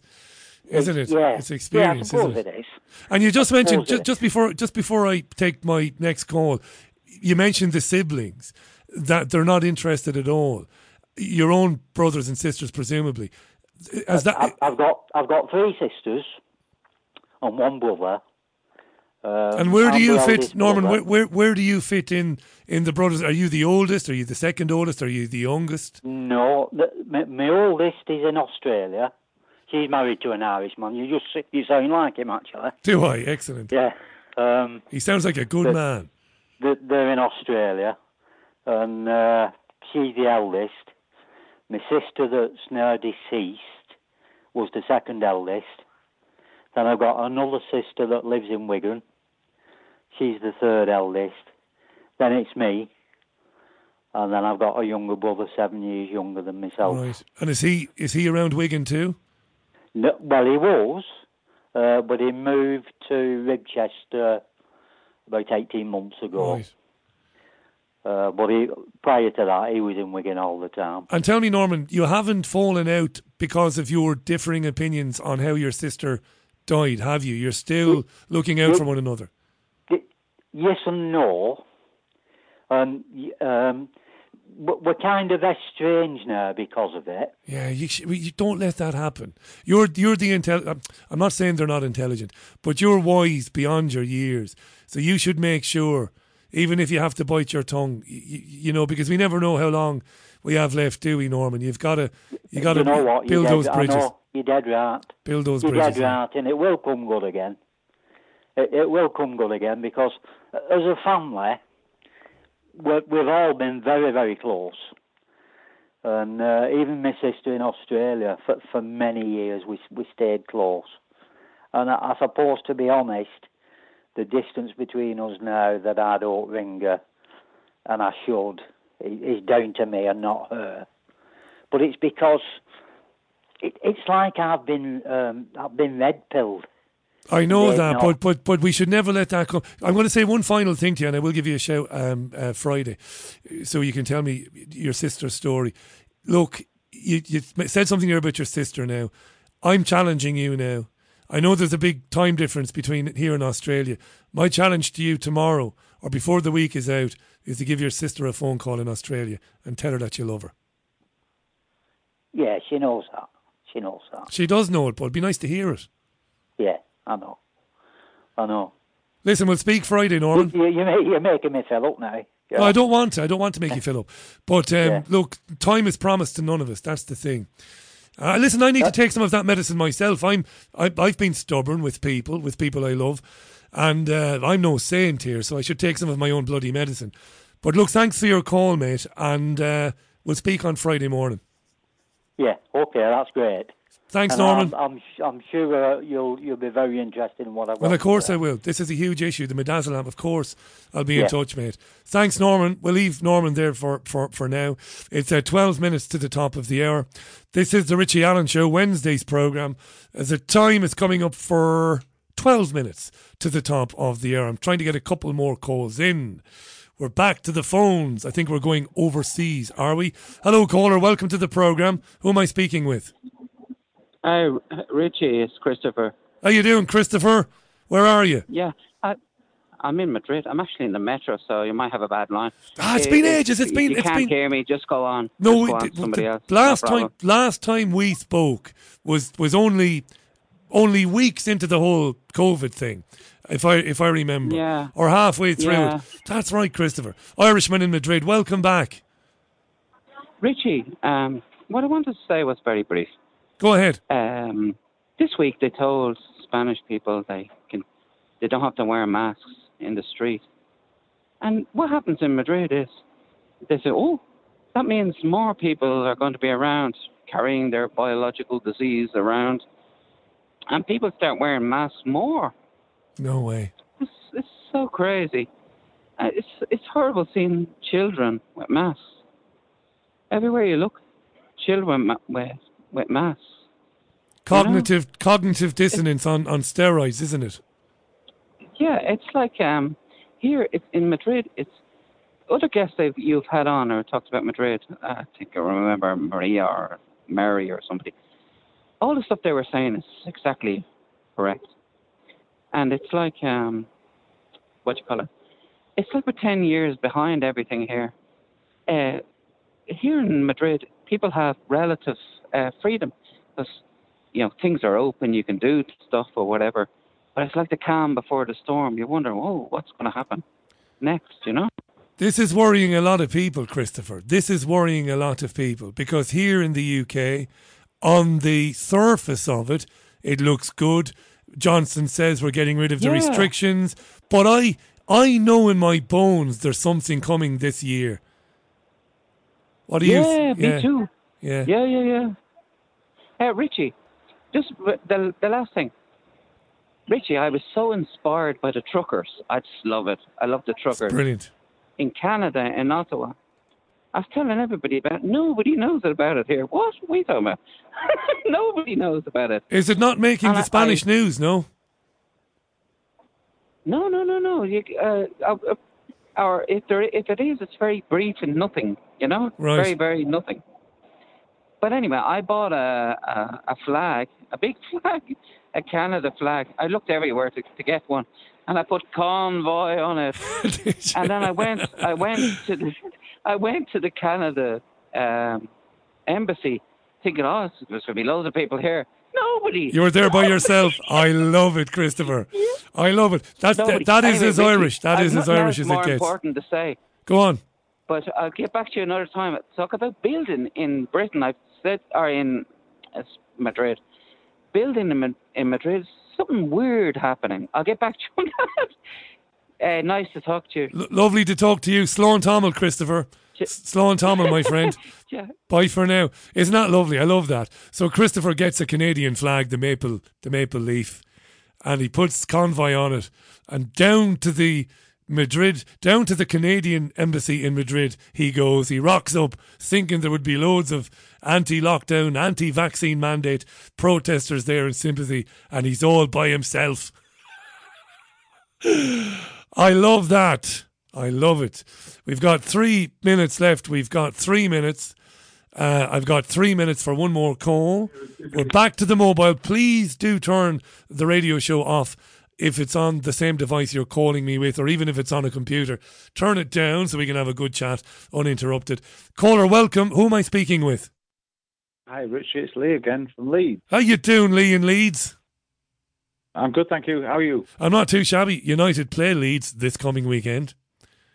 Oh yeah, it's a big one. It's a big one. If you're interested in that sort of thing, but I'm not. I know you're. Yeah, I kind of thought you might not be, and that's probably just as well because I expect us to get spanked at the weekend. But Lee, I'm not going to waste your time. We've got 3 minutes, my friend. It's over to you. I'm in the same situation as I spoke to you last time, and I wanted to talk about my dad, but we'll just go into a different direction. Ukraine, mental or what? Oh my God! Somebody's knocking on my door. Oh, it's all happening all over. It might be somebody with something you need. It might be somebody with a parcel or something for you. Of course, it's mental. What do you think is going to happen there? Well, nothing, obviously. Yeah. Biden, tail between his legs. Who gives a shit? Yeah. Boris Johnson, he'll go buy some hair products, I'm sure. And, I don't know. Right. It's all smoke and mirrors. One big distraction, Lee. One big distraction. Oh no, that could be a conspiracy though. It might be a conspiracy theory. I've been polishing my tinfoil hat for a while now. Oh my God. Honestly though, Richard, I'd love to talk to you.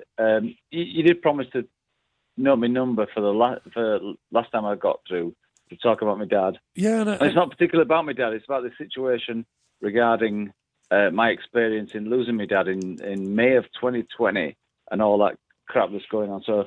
If you wouldn't mind just noting my number, I'd just like to expand on it. It'll only take 5 or 6 minutes. I know we haven't got much time right at this moment. Fair enough, Lee. I do remember the call. Of course, I remember the call. Is it related to what Norman was talking about?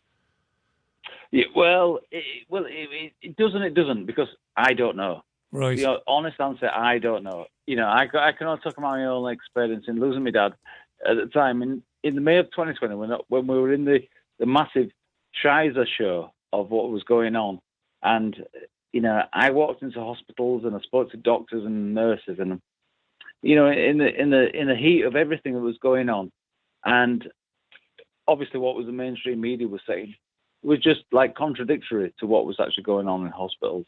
It was, but I think your listeners would be interested in my story, and I found it really particularly interesting.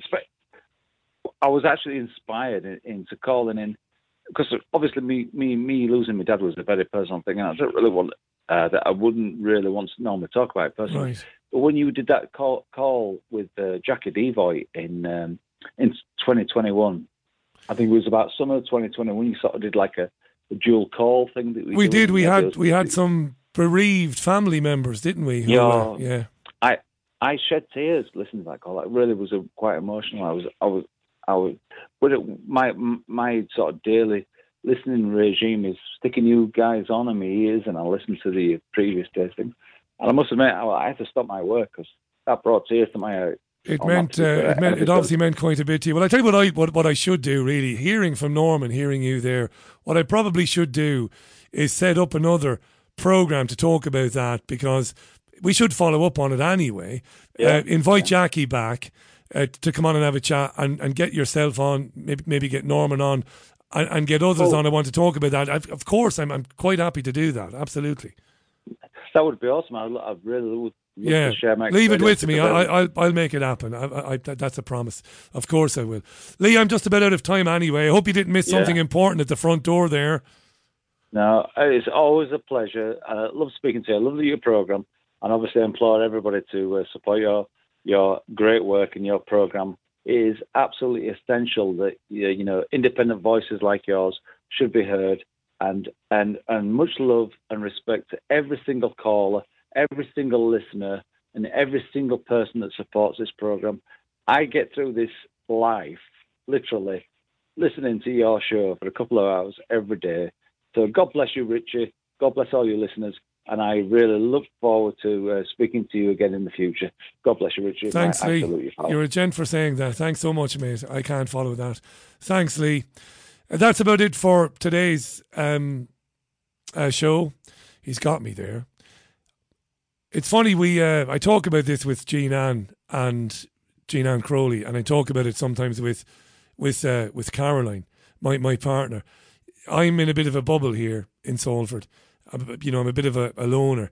I put together the programme and I do it, and then I finish it, and sometimes I have a cold beer, and then I go to bed. I get up and I do it again the following day. But I do get a lot of emails from people. I swore I'd never say this because I hate the narcissists. I hate the megalomaniacs and the mythomaniacs. This is not about ego. But a lot of you have been telling me for the last 2 years that it means quite a bit to you to have the show at 5 o'clock during the week. And I've not really ever touched on that. But it does touch me to hear that. And I do hear you. And I've just got to say, it's kind of kept me sane, to be honest. Doing the programme. It's hard at times. It's very difficult to produce it. But being there at 5 o'clock and chatting with you and knowing that you're not nuts and neither am I, and that something is really not right, that's been of benefit to me as well. So I hear you when you say those things. And it does mean something to me.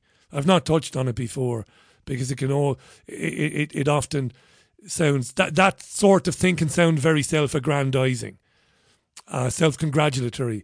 And I've no time for that bullshit at all. And I hope you know that. Thanks to all the callers. Thank you. And we'll talk again tomorrow, Thursday, at 5 o'clock UK time. Look after yourselves and one another.